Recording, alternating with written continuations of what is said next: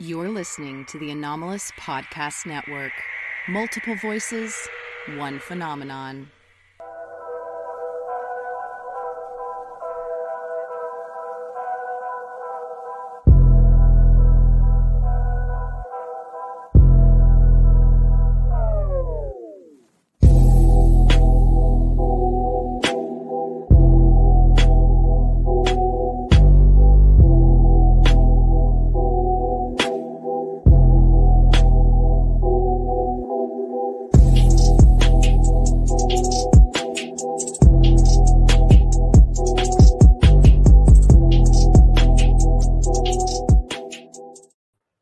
Hey guys, how's it going? Welcome back to the channel. I just want to give a shout out to everybody for the love that you showed on my last interview with Exo Academian. I got so many positive comments and DMs and everything about that. So guys, thank you so much. It was a really interesting conversation. Now today we had some more information put out from the kind of government side of things, and I try my best to keep up with it. I usually rely on other folk. Yeah, and I've got one of these fine people with me today. Me and Katie have spoken on book club and in the DMs and privately before, but this is the first time she's actually on this show. And I cannot wait to have this conversation because hopefully she'll be able to break things down, not only for me, but for you guys as well, on the ins and outs of the language that we've been seeing recently with regards to the NDAA, the IAA, all the stuff and all these acronyms that you know, they're hard enough to learn on their own, let alone everything that comes with them. So let's not waste any more time. Let's bring in my guest. Ladies and gentlemen, please welcome Katie Howland. Katie, how are you doing? Hey, I'm doing good. Thanks for having me. How are you? I'm good, thank you. I really, really do appreciate you joining me. I love the background as well. By the way, I saw your tweet about the vintage vibes. Oh yeah, that's what I do when I'm not, talking about UAP. Is I'm like digging through thrift stores. So I love it. I do. I love it. But talking about you, before we get into this jargon and all this information, I want to know a bit more about you. So let's start with your background, if you don't mind. If you could talk about your career background and some of your personal interests as well, and we can go from there. Absolutely. So I like to say that I have a very indecisive career. I have a lot of interests, and so I've kind of dipped my toes in a lot of ponds. But I got my undergrad in international security, so that was kind of my focus. And at the time, I didn't know if I wanted to go like the intelligence route or more the like international development, poverty alleviation route. So straight in college, I interned both on Capitol Hill under then Secretary of Defense, or was he CIA director then? Leon Panetta. He jumped around a lot. And then also interned for then Vice President Joe Biden on his domestic policy team, primarily working on the mental health response to gun violence after Sandy Hook. So I had done a little bit of policy work, but very, very entry level. And so when I left college, I went and worked as a military government contractor on a naval base here in San Diego on a 9-nation communications program focused on radio waveforms and defense acquisition. And I lasted 5 months because I hated it. But I, spent some time on base and got to understand a very small bit about, how working within the DoD works and some of the challenges, because I worked specifically on a joint Army-Navy program. So I had a firsthand look into, when you're working on these kind of cross-agency, cross-branch programs, how challenging it can be to get the tiniest things done. But eventually I switched to kind of international development work. So I did a lot of work with genocide survivors, with global health programs in sub-Saharan Africa.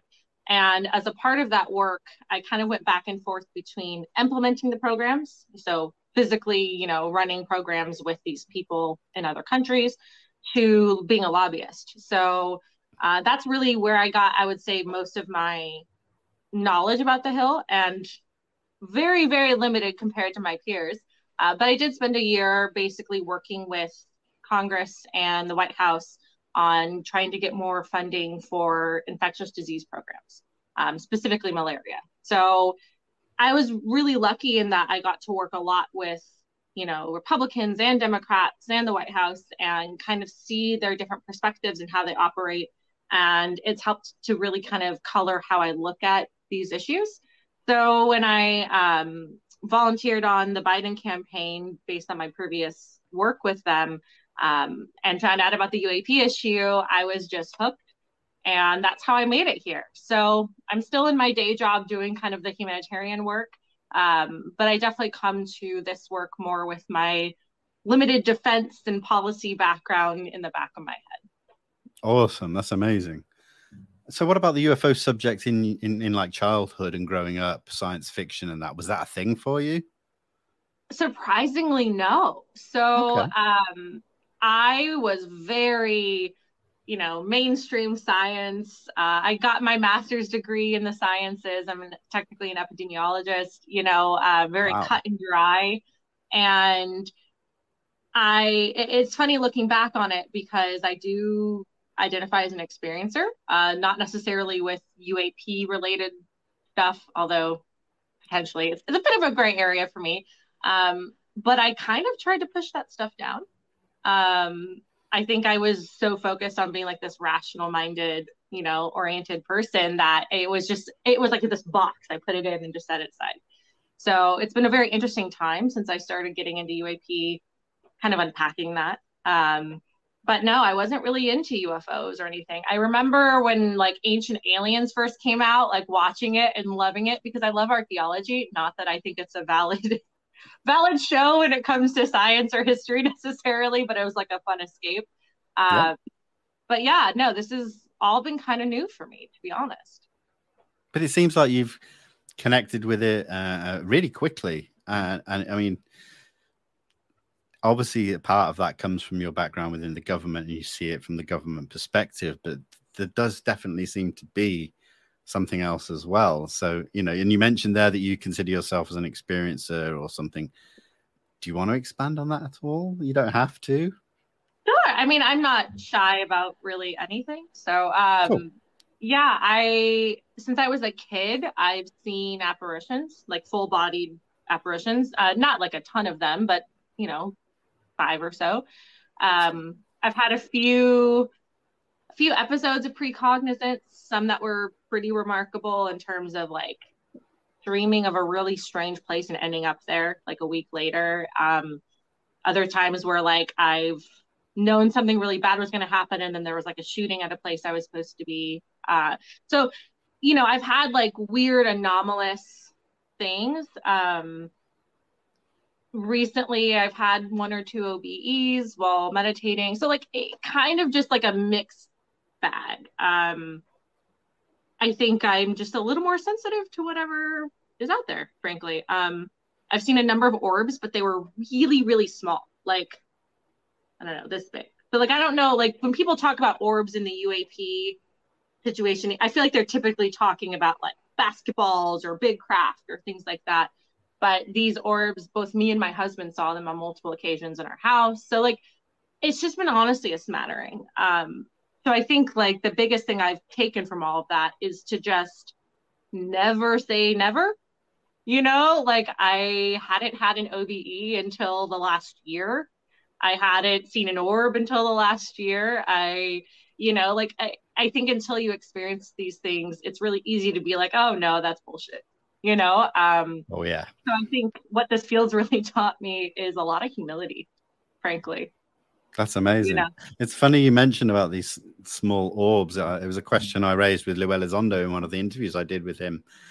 And it was a listener question or a viewer question, and I'd not thought of it before. When I raised it to Lou, he was like, well, yeah, it's a possibility. And again, I don't think he had ever been asked that question. And why not? Why do we have to assume that everything out there or within is on a scale that we have to kind of fit in with? I think that's fascinating. I mean, look at like bacteria versus dinosaurs, right? Like those came from the same planet. So I have no idea what that was, if that was like UAP, or if it was a spirit, or if it was some weird atmospheric something. I don't know.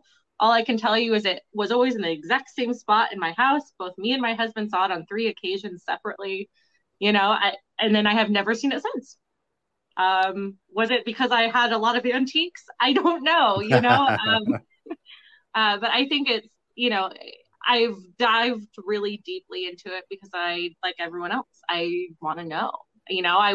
There's so much we don't know, so many questions we have, and especially coming from a national security background, I got really annoyed that everyone else didn't want to know, because let's say it's nothing weird, nothing anomalous. If the Chinese have this tech, if the Russians have this tech, we better, sorry, I almost cursed. I had to curse like a sailor. We better know about it, And so I think that regardless of where you fall on the spectrum, everyone should be talking about this.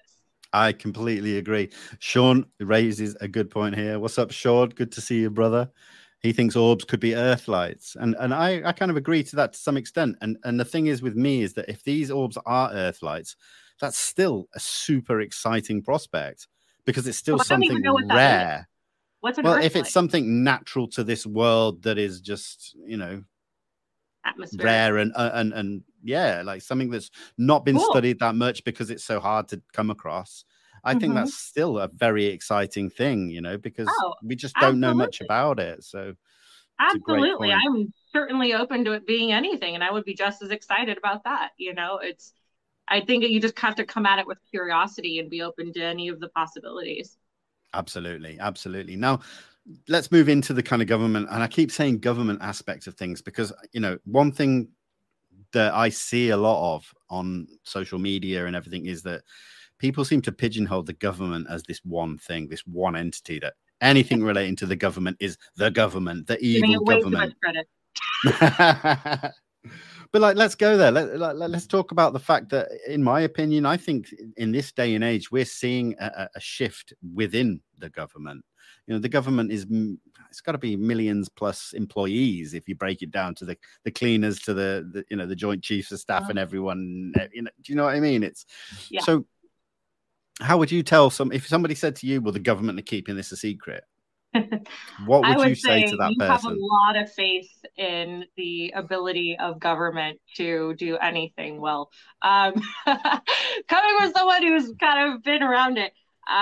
No, I mean, I think I saw a stat recently that I think something like 900,000 people have security clearances, both in the government and as contractors. Obviously, they're not all related to this topic, but if that just gives you an idea of the scope that you're talking about, and trying to get any coherent agenda within that group is going to be incredibly challenging. And then you have, different branches competing for different reasons. And are there maybe groups of people that may be trying to obfuscate? Absolutely. But I think anytime you get kind of a conspiratorial, big government is doing XYZ, honestly, I'm telling you, because I used to have brunch with these people, they're smart, they're not that smart. You know what I mean? They're humans like you and me. And I think we need to be very mindful of recognizing the limits of government while not trying to assign it as this behemoth monolith. Do you still think that secrets can be kept, though, within small groups within? Of course. I mean, that's the sensitive compartmentalized information, SCI, which is the highest level of security clearance. You can have different types of it, but is designed for that reason, right? The fewer people you have read into a program, the easier it is to keep these secrets, which is why I think it's so remarkable the way the IAA is setting up the new EAP office, because the first thing I noticed when I read it was how broadly they're diffusing responsibility and information. It's almost like they're intentionally creating a system where there's going to be so many outlets that it can't be buried. And I think that's intentional. And I think that's by design. And where does oversight sit within that? And what does oversight bring? Because people hear that word a lot, oversight, as if it's someone's, looking over the shoulder, ready to say, you've not done this, or you've slipped up here. We're going to come down on you and make you bring this information out. Tell us about how oversight works. Well, I think I'm going to speak about what I read in the Senate IAA, so the Intelligence Authorization Act, because I have a feeling that's going to be broadly what the final legislation is covering. They focus on oversight in a lot of different ways. First of all, they require a new requirement in the IAA compared to the House NDAA, so the defense versus the intelligence side of things and the House versus Senate side, is that they explicitly say the deputy director has to be appointed by the Office of the Director of National Intelligence. So let me step back for a second because I just threw a lot of acronyms at you. So you have DOD, right, the military. Then you have the Office of the Director of National Intelligence. The ODNI is in charge of all 18 intelligence agencies. It gets a little convoluted because some of those intelligence agencies are like Air Force intelligence, Marine intelligence. So it's a little tricky, but the fact that, the original Rubio-Gillibrand-Gallego legislation said the new UAP office can be in DOD, it can be an ODNI, or it can be in a joint component. Well, DOD kind of jumped the gun, right? And they built their AOI MSG, rest in peace, and thank God. And they kind of jumped the gun. And I think that was intentional, right? I think they saw the writing was on the wall and they didn't want to lose out to DNI. So what this does is it kind of forces them of, hey, Secretary of Defense can appoint the head of this, Kirkpatrick, but the deputy director is going to be reporting up to the ODNI. So I think that was put in there kind of as we got our eyes on you, and that's one way to do oversight, which is to split it. In terms of actual oversight in the way it's typically mentioned, though, it's more congressional oversight. And I was actually really pleased when I was reading the IAA because when I first read the defense side from the House, I was a little concerned because they set up this whole reporting mechanism. But then they said that SAPs, sensitive secure special access programs, special access programs, too many acronyms, were exempt.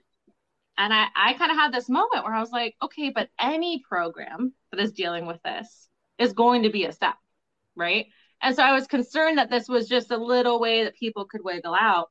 Whereas in the IAA, so tired of these acronyms, we need like better ones to talk about this. They explicitly say that's only if those SAPs have already been accurately reported to Congress. And there's a whole legal code about how you report SAPs. So they're required to be reported to certain committees, but even if it's one of those rare, waived, unacknowledged SAPs, there's still technically a reporting mechanism where you have to report to the head of the Defense Committee, the chair, and the ranking member, so the head Democrat, head Republican, and the head of the Appropriations Committee, the moneybags, Democrat and Republican. So I think what's really good about this is this basically says, like, look, it doesn't matter if it's one of those really, really deep programs that even the committees don't know about, there still needs to be this oversight from Congress. And so I think they're really setting the stage to more forcefully, require the oversight that Congress is constitutionally given. That's amazing. Yeah. And these are the small points that I struggle with, and that's why I have to keep going to other people to explain. And another point that gets me every time is appropriation bills mixed with authorization. Yeah. Are you able to break that down? I'm sorry for anybody out there, like if you read all this language that comes out, these are the things that ask where your questions will come from, is what's the difference between this and that and this and that. Katie can break it down. So yeah, appropriation. I'll do my best to break it down. I'm like calling my best friend who works at the Pentagon, like, hey, could you clarify this real quick for me? No, but it's a really good point because appropriations and authorizations are like the two keys and they have to go together if you're going to have something work. Yeah. Right now we're talking only about authorizations. Essentially, the government is allowed to create these offices and create these programs and run them, and they're authorized to exist. But how in the world are you going to run an office if you don't have money for salary, or you don't have facilities, or you don't have a research budget, or you don't have any of that? So that's the appropriation. So you can think of just appropriations as someone's hole in the purse, right?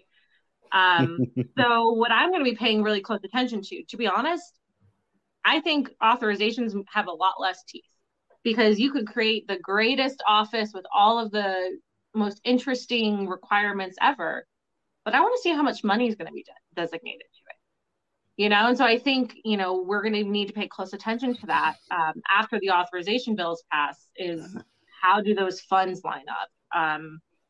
And a lot of times you'll see sometimes where they'll create something and then underfund it. And they're hoping people don't pay attention to that. But I'm confident that this group of fabulous people will hold their feet to the fire. So we might need to be making some calls to appropriators. And that's something that I think we'll probably be doing in the future. Yeah, and I think that's something that you've already shown that is something you can help with, because you recently put out the call to action on Twitter with contacting representatives and stuff, which we've seen other efforts before. And kudos to everybody that's been involved in that before. But so how did that come about? What made you want to do that? Or it's a difficult question. It's like, because you did it, literally it came out of nowhere. You just, one day this thing appeared and it was like, oh my goodness, like this is like, I was going to say, how can we, the people, help? And so I guess you're that kind of middle person between, well, we want to speak or show that our message to these higher ups and that. So yeah, what can we do? And what will you be doing going forward between now and, let's say, the end of the year, maybe with the passing of the next NDAA?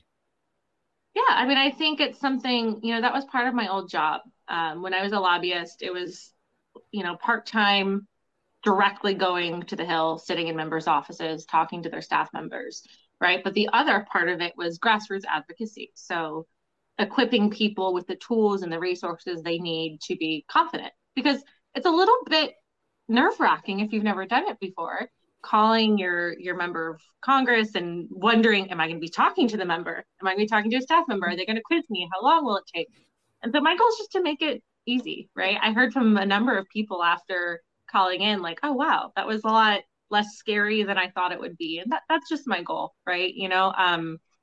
I had also seen, some scripts that had floated around before that, based on my experience, were just a little too long, or, had such disparate messages. And so, I want people to call and talk about whatever their heart desires, but if I can just make it a little easier, then I'm happy to do that. So yeah, I hope to do some more, as we see the NDAA coming through. I don't know if it will necessarily require any like direct advocacy, because that's more conference committee, really just like coming together and hashing it out. But I'm a firm believer that thank you calls are also very important, right? Like, we need to make sure that we're not just contacting members when we want something, but that they see that we are paying attention.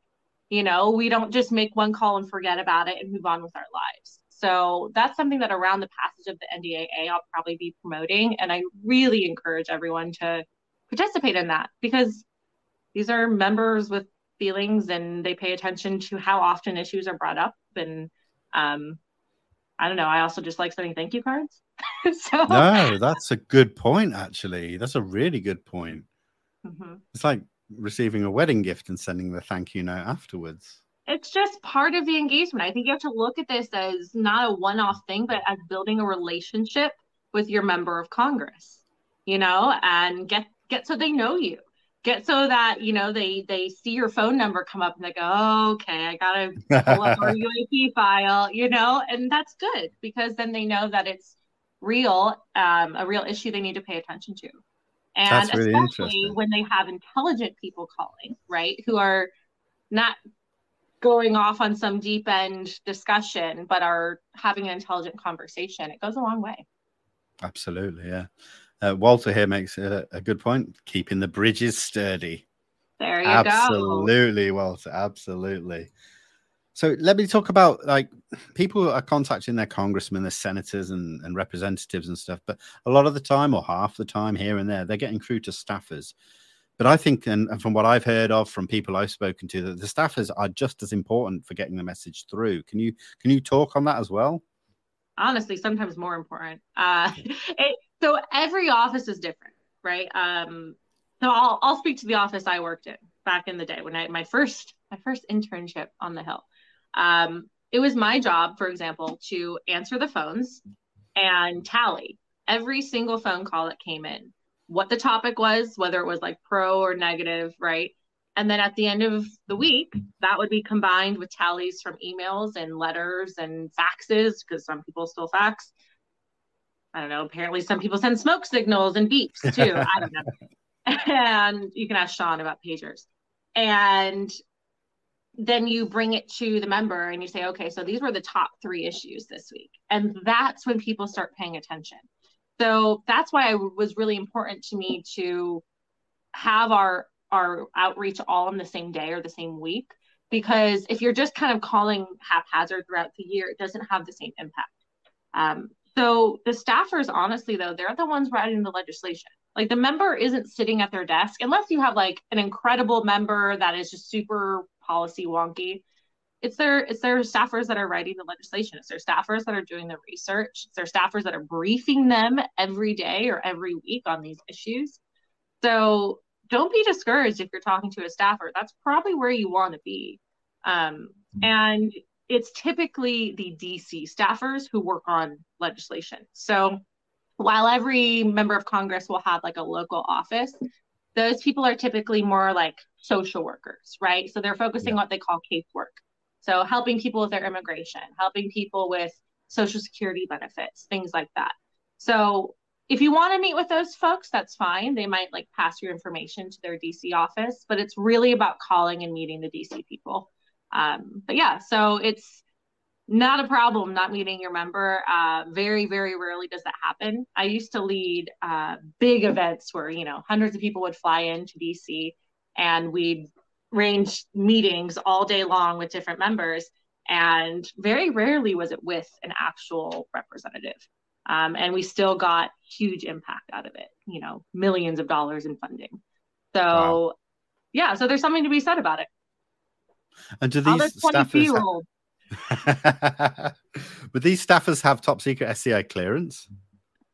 Depending on the issues they work on, a lot of them do have clearances. Probably not SCIs, probably top secrets is my guess. Okay. But, like if you're a person, so typically like the various legislative aides will have portfolios. Like someone might work on housing and education. Some might work on immigration. But the people who work on defense and intel typically have at least some sort of clearance, because they have to be able to go into like hearings and educate their members.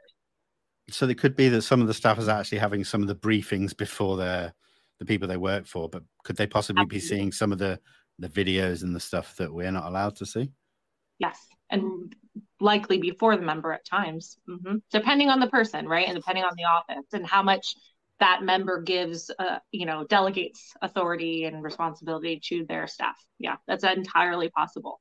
And then on top of that, you also have committee staff. So like the Senate Intelligence Committee, for example, will have its own staff that lives at the committee. It isn't necessarily tied to any particular member.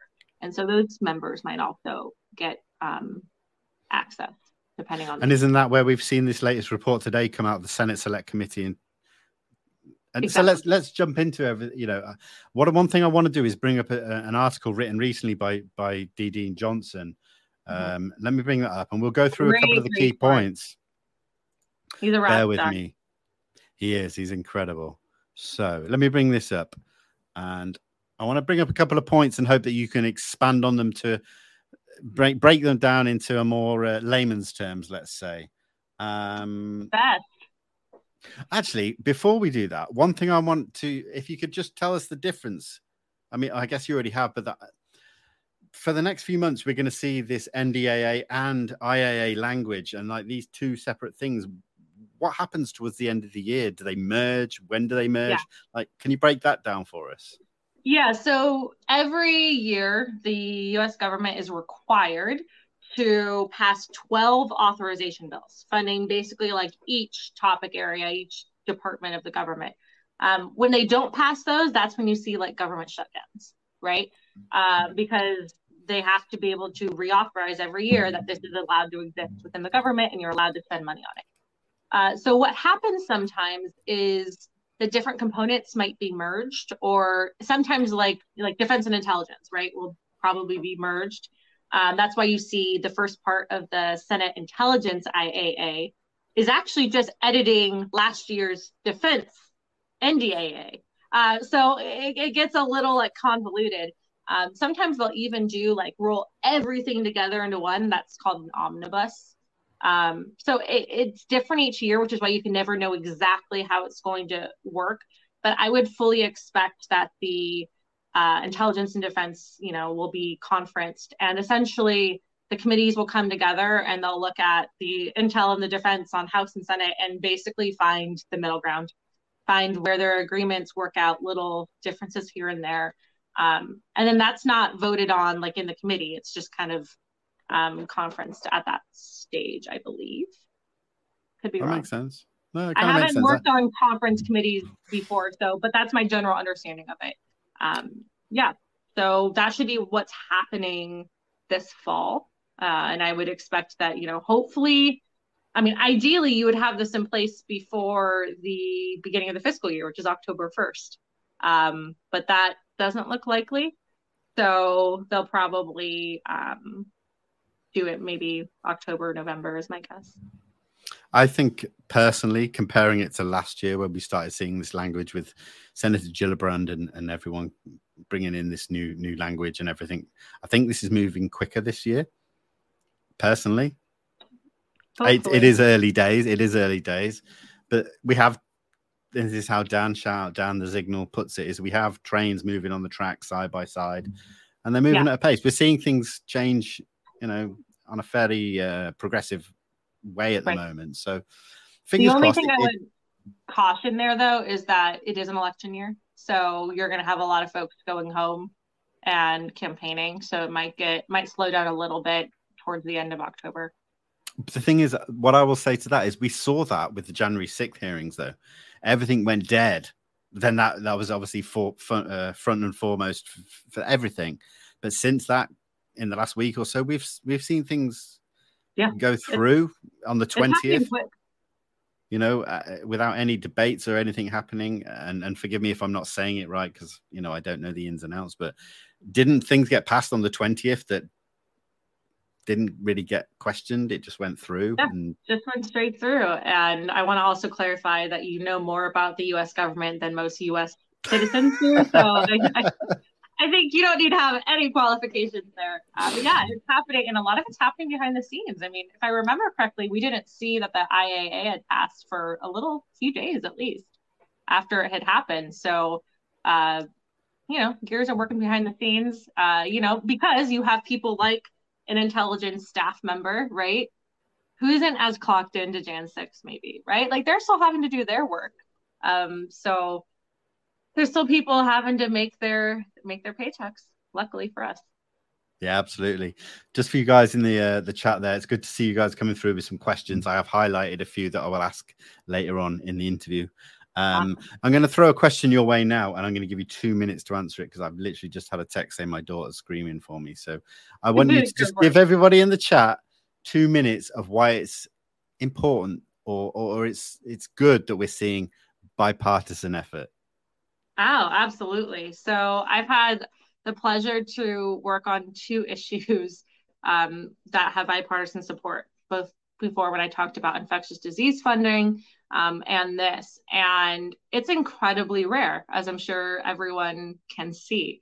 But I think what it really speaks to, honestly, is the fact that if there's one thing Congress can get behind and rally around with each other, it's when they feel like their oversight authority or their authority that is given from the Constitution is sidestepped. And I think that what we've seen recently is a lot of anger, and I think righteous anger on the side of members of Congress that they have been sidestepped and they don't have all the information, because these are folks who are making decisions about the size of our military and how much funding is going to go to countering China versus something else. And if you don't have all the information, how can you make intelligent decisions about those things? And so I think anytime you have a branch of government that feels slighted, everyone's going to rally around themselves. And it's also just, a fact of our political system that defense is a pretty bipartisan thing in general. So despite this being kind of a scary topic for some, the last thing you want to do is be seen as someone who is putting service members at risk. And I think that's honestly a big benefit of us. Even if you are the biggest peacenik in the world and you don't like how much money we spend on our military or what we've done in the Middle East or whatever, I encourage you to use language that appeals to your member. So if your member is a right-wing military hawk, talk about the need to protect national security and protect our service members. If your member is, a left-wing progressive, talk about the need to protect whistleblowers and make sure that congressional authority is being respected. So it's about figuring out why your members are supporting the issue and tailoring your messaging. Because I think most of us can agree at the end of the day, I don't care why we get more information. I just want more information. Absolutely. There's a great comment here from Jay. That was great. Katie kept up the riff and he's back before she stuck the landing. I will highlight everyone saying he's just refilling his wine glass. I wasn't. I genuinely went to the bathroom and checked on my daughter. And when I saw that comment, I did refill my wine glass. So I did all that pretty quick as well. So thank you, guys. Good to see you're paying attention. If I had a wine glass, it would be a problem. So. Well, I get these things. It's 10 p.m. just gone here in the UK. That's fair. That's fair. But then surely, working in the higher pressure world that you do, I wouldn't be surprised if you have the odd glass mid-afternoon. I'm a weirdo. I have like 3 drinks a year. I don't. Okay. I think having to work in genocide and all this stuff, if I drink every time I was stressed, I would have a really big problem. That makes sense. Sense. I'm a real fun person at parties, let me tell you. Well, that's cool. Hey, you can bring the fun however you want. It doesn't have to be alcohol related. So it's all good. Yeah. There's a great question here, actually. Wilfred, thank you so much. Any whispers about a new UAP hearing in the next weeks or months? Not that I've heard. But I mean, guys, I'm not relying on some super secret sources. I have friends in DC. So I could be absolutely wrong. I would expect a Senate hearing, though. I mean, I don't think the Senate's going to be happy with just letting the House get their side of things. And, okay, sounds good. No, that's not going to happen.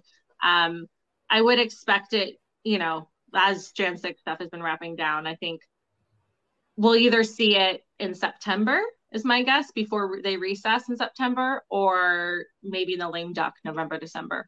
But yeah, nothing that I know about on my end. I absolutely will share if I hear anything. We appreciate that. Well, one thing I've heard as well is that the Senate, if the Senate talk, that's more important to some degree. Can you tell us why that might be? Why the Senate? We want to hear the Senate side of things, and why that adds so much more value to what we're talking about. Well, I mean, I think first of all, the Senate, just by its design, is a much more the word I'm looking for, like reserved institution, right? Okay. So even just by design in our Constitution, senators are elected for 6 years instead of having to go up for election every 2 years. So you're going to see more steadiness in the approach, right? One of my worries with House advocates, right, who are pushing this issue forward is they could be out of a job in a year and you might lose that voice. So I think you get a little more stability on the Senate side. The Senate's also typically more, they're in charge of, for example, like approving foreign treaties. So they're typically just a little more in tune to like foreign policy and defense in general. So I think it's just kind of a artifact of how they were set up that it's going to be big. And not to mention the fact that like, I think we've had fantastic Hill supporters on this legislation.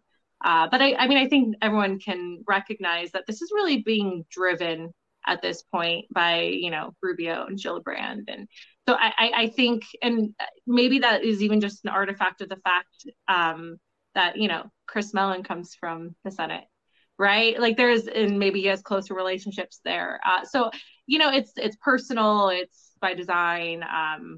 And I think it'll be really interesting. I also think that everything is being designed on a much grander scale than we can see at this point. Having talked to Chris a few times, he's not one to plant one tiny seed and walk away, right? Like it's a very, we do A, then we do B, then we do C, then we do D, then we do E. And so I think like looking at all of this, looking at who slipped Gallagher, the Wilson Davis stuff, and why, and the timing. And then we got the immunity language, and then maybe we'll get a Senate hearing, and then maybe we'll get, it's just what's the end goal, right? And I think that right now the end goal in the next 5-10 years eventually is some compulsion language, right? Like you have to start with voluntary information and figuring out where the legacy programs may exist and whatnot. But eventually, I think we're going to go down that path.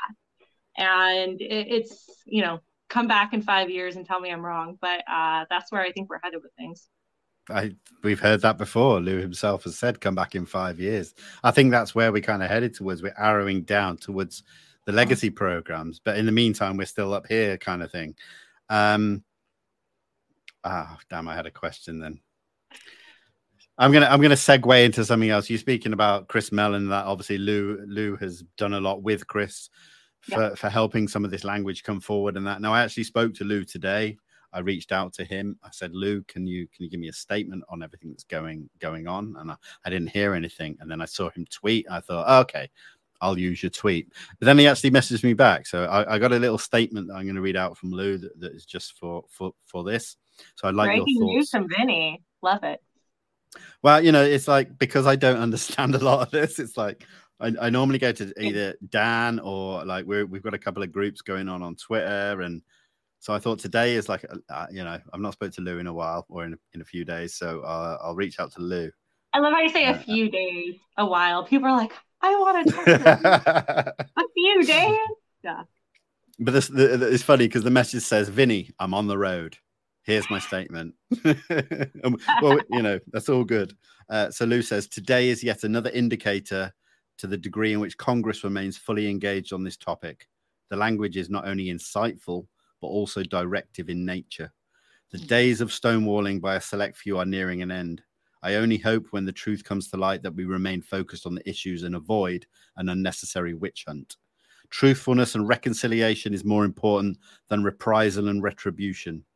Believe me, I am the first one who understands personally and professionally how it feels to be unfairly targeted for speaking the truth, but we must always try to take the high road wherever possible and forgive any transgressions in favor of transparency. So, I mean, he always comes with them bold statements, which thank you, Lou. I appreciate that.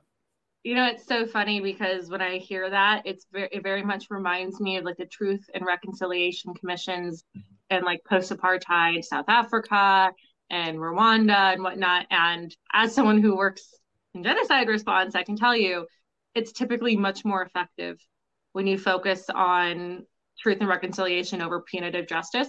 Not to say that everything should be forgiven, right? If people were harmed and whatnot, absolutely.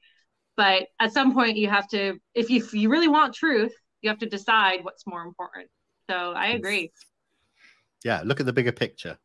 Mm-hmm. Sometimes that's more important, as well as taking it away from the person. Take it away. Don't take it personally sometimes, and look at the group it might affect, or something like that. I completely, yeah. I mean, it's easy for me to say, but I know there are people who have been more involved in this, who are involved in this. So I have to try and look at it from every aspect, and I think it's good. And I smile because I always ask Lou for a statement, and he always gives me these big, bold statements. But it speaks very truth.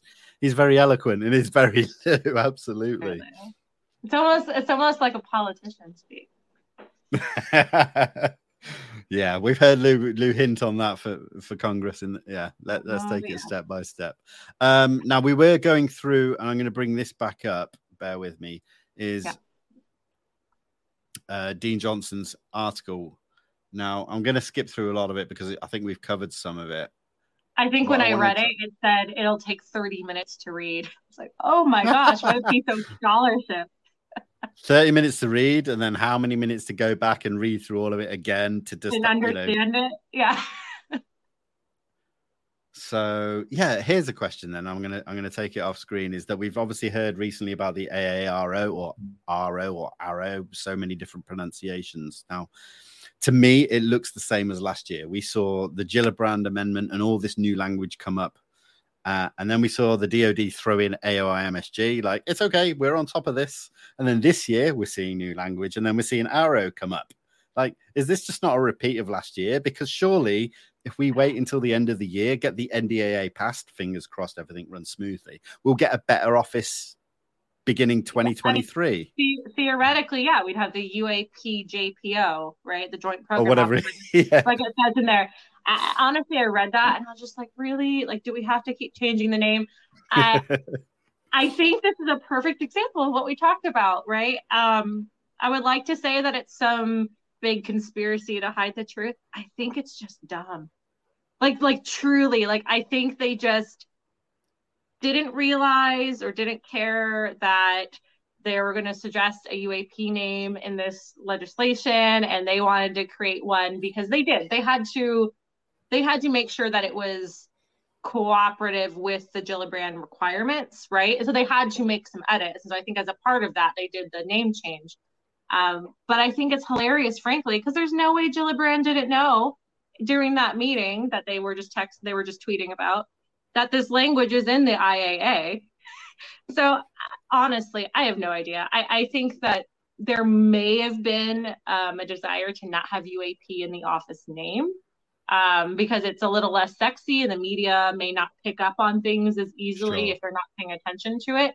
So I think it was important that they did that, and also important that, it's UAP, but they're still saying the name of the office is Unidentified Aerospace I don't know what's it keeps changing and underwater phenomena. I don't know, whatever it was. And I think it's important though that they want that in the name. And I think that's really, it's not surprising, right? Like we know this is a transmedium situation. We know that there's a lot going on underneath the water, and that they deferred that discussion to the classified hearing. But I think the fact that they really want underwater, undersea, whichever the word was, in the name, should give us all like a big clue as to where these members' heads are at and what they're most interested in. So do you think that the staffers, the congressmen, everybody that are having these classified briefings, would they go to these levels if it was something just drones from China and Russia? Absolutely not. Look, are there some that are probably drones from Russia and China? Absolutely, right? Absolutely. There are, we're running the BA-52 while, some of our like old style cars were on the road. There's some next gen aircraft and drones that we can't even imagine that are being tested right now by us and by other countries. But no, I think that's the biggest argument about there being fire where there's smoke here. You have so many people with vastly different outviews on life and the role of the government who not only are interested in this issue, are more interested in this issue and become bigger advocates after they're briefed. And I think that says everything you need to know, because if we knew it was Chinese, for example, it would be going to another office. And honestly, they should be just as worried if it is. We find out every single UAP ever seen is Chinese. Okay, we need to address that. They're committing genocide right now. Do we really want them to have this tech? So I think that it's silly when, career debunkers, I don't mean people that look at these things in good faith, but people who jump to conclusions always, think there's nothing to this. Because these are people who are receiving briefings from people who do know. They don't just let anyone walk in from the street and brief the Senate Intelligence Committee, even smart people. So I tend to believe in Occam's razor. The simplest solution is the right solution. And I think that's kind of where I fall in these things. Yeah, absolutely. I completely agree. So going forward, we've talked about what's happening now, the language. Do you expect much movement between now and, let's say, you know, last year we know the NDAA got passed, you know, what was it, December 27th, almost the edge of the new year. Do we just sit tight now and wait? Is there anything we can do? What should we focus on between now and December this year? I think we need to pace ourselves, you know, like Lou said for a long time, come back in 5 years, right? Like I know it can feel like we want a new hearing and a new bill every month.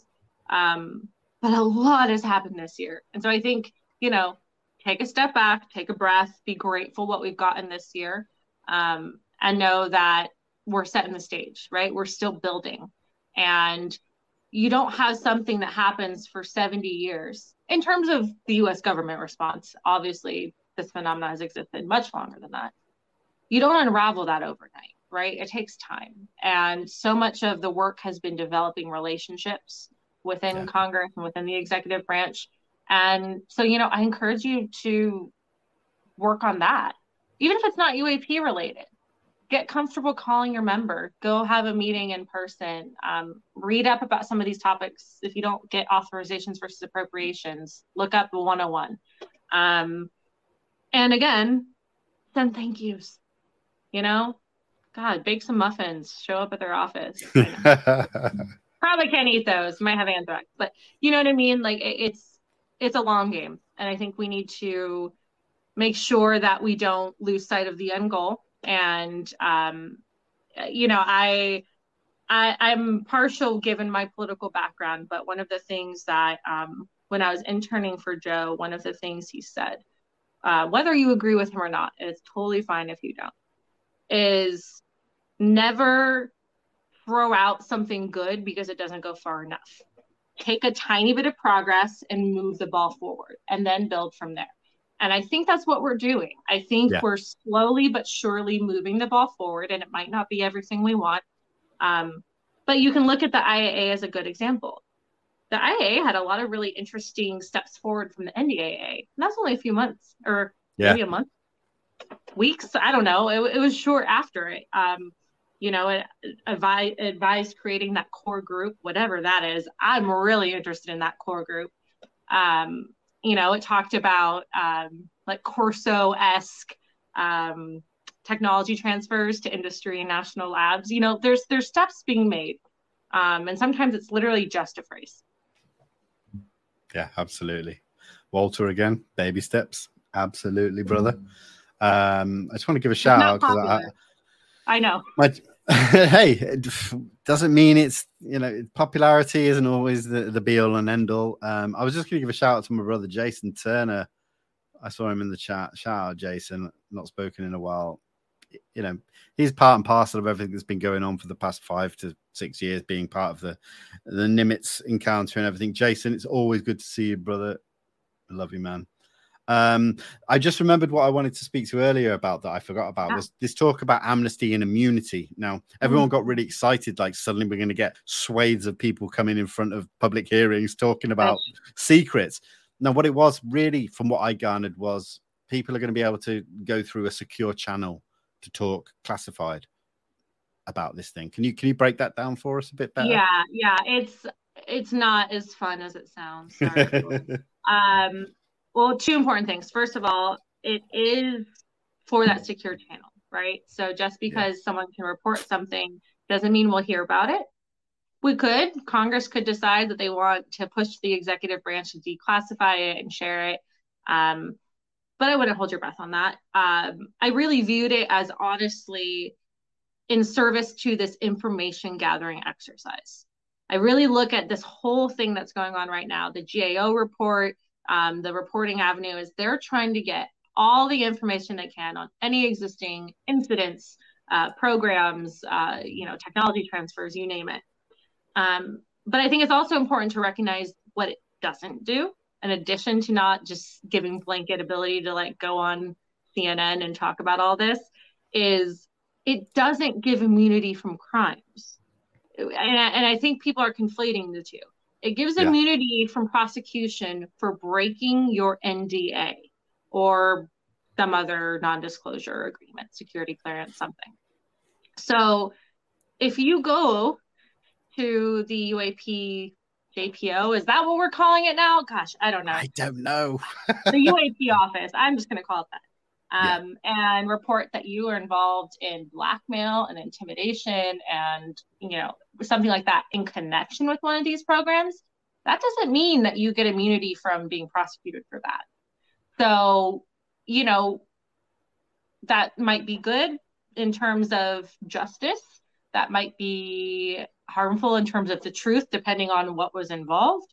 But yeah, it's going to be interesting. And I wish I was someone in that office, but they're going to have a lot to weed through, I'm sure.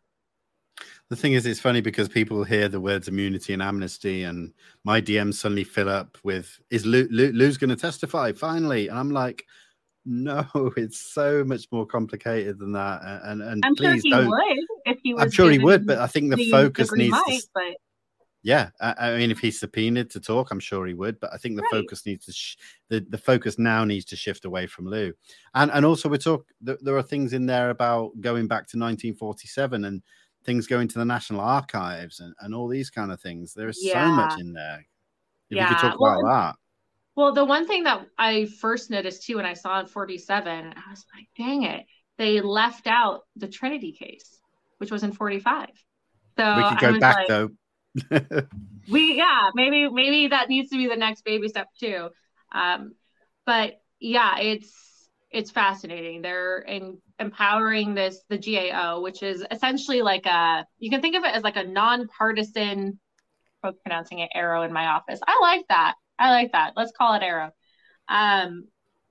Basically empowering them to go to the archives of the United States and get access to anything written. Now, the obvious problem comes, and something that Lou often talks about when you're talking about FOIA, is not everything's written down. And I just look at it and people can say, well, why not? Is that conspiracy? Not necessarily. I mean, in my old job, right, when I was a lobbyist, I was elected the chair of the Malaria Advocacy Roundtable. I coordinated with a bunch of different groups. You think that was in writing anywhere? No. And you can think of similar things where, there are conversations that were had or this or that, or if you're doing something highly secret, are you going to write a memo about it? So I'm glad they're going to have access. But again, we have to recognize the limits of these things. And that's where I think having these secure reporting channels, which will circumvent the need to only look at written documents, will be really helpful. Amazing. Well, listen, Katie, we're pretty much coming towards the end, but I wanted to end it on a slightly more mellow note because, it's been intense. I've got so much to take in. I'll do a rewatch of this. I hate watching myself speak, but I need to understand the ins and outs of what we're seeing right now within the government. Now, we've been doing book club over the past few months. You've joined in on that, so. A lot of people always ask me, what books do you recommend on the UFO subject? And I know you've jumped in and read some things. So is there anything that you'd recommend to people to read? Too many. It depends where you are in your journey. If you're just popping in, I really think you can't beat Leslie Kean's UFOs book. It's like a very good entry level if you're a little skeptical, getting people into it to realize it's a legitimate issue. I'm now more on the consciousness aspect of things, the woo, if you will. I really think you can't disconnect the two to a certain extent. I agree. I mean, OSAP agreed too. That's why it was created the way it was. But so I'm looking a lot at like anthropology of the supernatural was something that Jay recommended to me recently, which was really good. Look at this comment. Published a photo of us recreating Baywatch. She texted me the photo today, and I might just post it myself. So that's what it needs to happen. It needs to happen. Well, if anyone's mad at me, I'm going to blame you guys. Okay. I'll say this live on air. You've got my backing right now. Okay. I'll post it after this. It is a Baywatch photo with all of us photoshopped into Book Club Baywatch. That's how we live. That's how we live. I gotta say, Olaf looks like how Olaf really is. Or should be. Like, he may not have that hair, but it looks like he should be that way. Anyways, you guys will see it. So for everybody, listen, I'm not going to finish now, but you can follow Katie on Twitter in the description below. After this finishes, go there because you're going to see the book club Baywatch. If you want to see Jay time. in a bathing suit, you have to come to my Twitter. Like, forget seeing high definition UFO UAP photos. You get the book club Baywatch photo, the elusive. Why didn't we add a UFO into the sky in the photo? God, missed opportunity. Someone else might do it for us. Shout out to oh look, Walter's saying book club hashtag question mark. Walter, I'll fill you in. I'll send you the links, brother. It's all about UAP book club. It's a monthly thing we've done in the past. We're having a summer break, but we get together on Priscilla's channel. Every month we read a book and then we get together and we have a panel discussion about the book. And sometimes we even have the author on with us. We're going to get back to it in a month or so. So Walter, I'll send you the details, brother. Great. So Katie, listen, we could go on and on. We really could, but do you know what? We're going to stop here because I reckon we're going to need you back on multiple times in the next few months. Anytime. Are you kidding me? It's a nice break from work. So happy to be here. I really, really, truly appreciate it. I appreciate you. I appreciate everything you've done. And yeah, I can't sing your praises enough. And anybody that isn't familiar with Katie after this, go into the description, check out her socials, go and follow. You can all get involved. And this is the thing, like we can all play our part. So yeah, Kate, if you can hang around, I'll say goodbye to everybody in the live chat. Thank you so much for being cordial and asking great questions. I will give a quick shout out to Sean. Thank you so much for the super sticker donation, brother. I really do appreciate that. It all goes back into the show and everything. Good to see all my friends and newcomers, and all of you guys are always welcome. I'm going to be back on Saturday with James Ian Doley, Danny Silver, and Ryan Robbins, UFO Jesus himself. We're all coming together. Quick shout out, Guy Springthorpe. Thank you so much for becoming a member, man. Really appreciate it. Guy has been a long time supporter of me over on Instagram and everything. So, Guy, thank you so much, brother. Good to see you, man. Guys, for now, we're going to call it. Do you know what? I'm going to announce I'm going to go over and do an impromptu Instagram live. So if anybody wants to jump on, I'm going to be live on Instagram in about 5 to 10 minutes. But for now, Katie, thank you so much. I really appreciate everything you do. I appreciate you as a person. So, yeah, thank you so much. Thanks for having me. You've made it such a welcoming place to be here. So I really appreciate you. Thank you. Take care. And everybody else, if you want to see me on Instagram, come and jump on. If not, I'll see you on the next show. For now, guys, take care. Peace.